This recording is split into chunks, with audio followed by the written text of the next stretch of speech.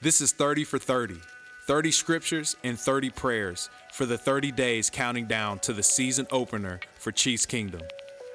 Psalm chapter 12, verse 6.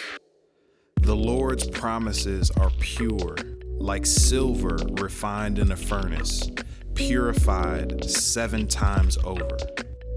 God, we pray right now and thank you that every word that comes from your mouth and your heart is pure, that it's good, that it's true, that it gives us hope, that it gives us joy, that it gives us forgiveness of sins that we've committed, that it gives us purity and cleanness and righteousness in the name of Jesus.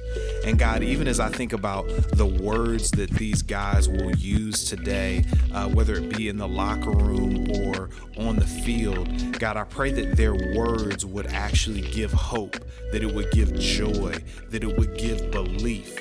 Even when they have to use words that are hard words that actually need to help guys step up. And maybe they even have to express some anger to get a guy going or to get one of their teammates going.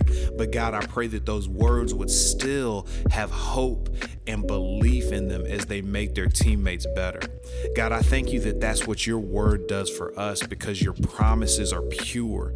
God, you don't lie to us. You don't tell us that we're better than we are, but you actually still give us hope knowing that we can be perfected in you by your blood, by your power, and by your strength. So God, I pray that we would trust your promises and trust your word as you speak to us today. God, bless this team, bless every player for your glory. In the name of Jesus, amen.